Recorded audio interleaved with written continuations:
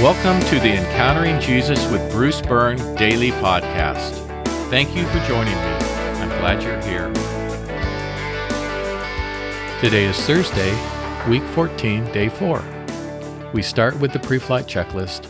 Take a moment to ask for God's blessing and protection, assert spiritual authority, ask for forgiveness, and extend forgiveness to others. Today's podcast is titled, Jesus Defines His Mission, Part 4. Our Bible reading is from the 3rd chapter of John. For this is the way God loved the world. He gave His one and only Son, so that everyone who believes in Him will not perish, but have eternal life. For God did not send His Son into the world to condemn the world, but that the world should be saved through Him. Out of His great love for us, God the Father sent God the Son, that we might be saved through the Son. God desires for us to enjoy eternal life with Him. He does not desire that we perish.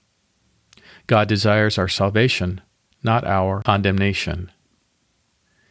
Jesus did everything necessary for our salvation, but salvation is not automatically conferred upon us.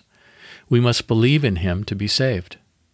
Believing in Jesus, belief which results in salvation, is not mere intellectual assent, nor is it mere belief in the existence of Jesus. Belief which results in salvation is the kind of belief that results in the trusting of Jesus with one's life. Everyone who believes in Jesus, everyone who trusts Jesus with their life, will not perish but will have eternal life. This is the good news. All who trust Jesus with their lives will not be condemned. Those who put faith in Him will enjoy eternal life with Him.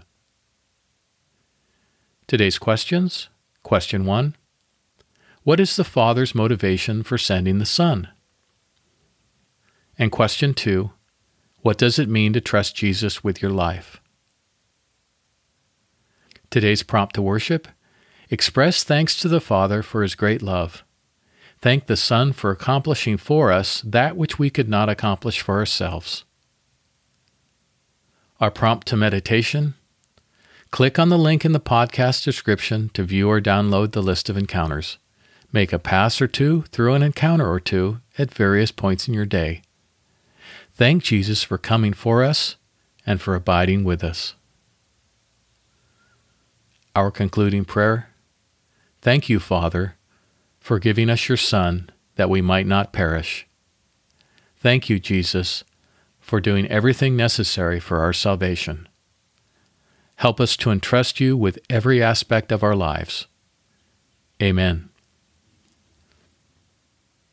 Let's pray together. Thank you, Father,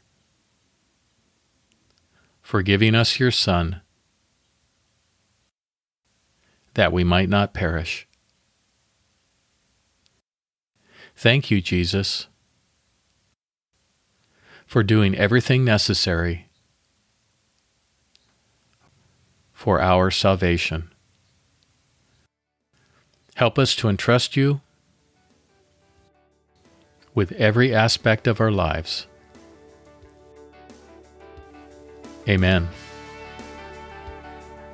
Today, remember to pray for the specific needs of immediate family members and loved ones.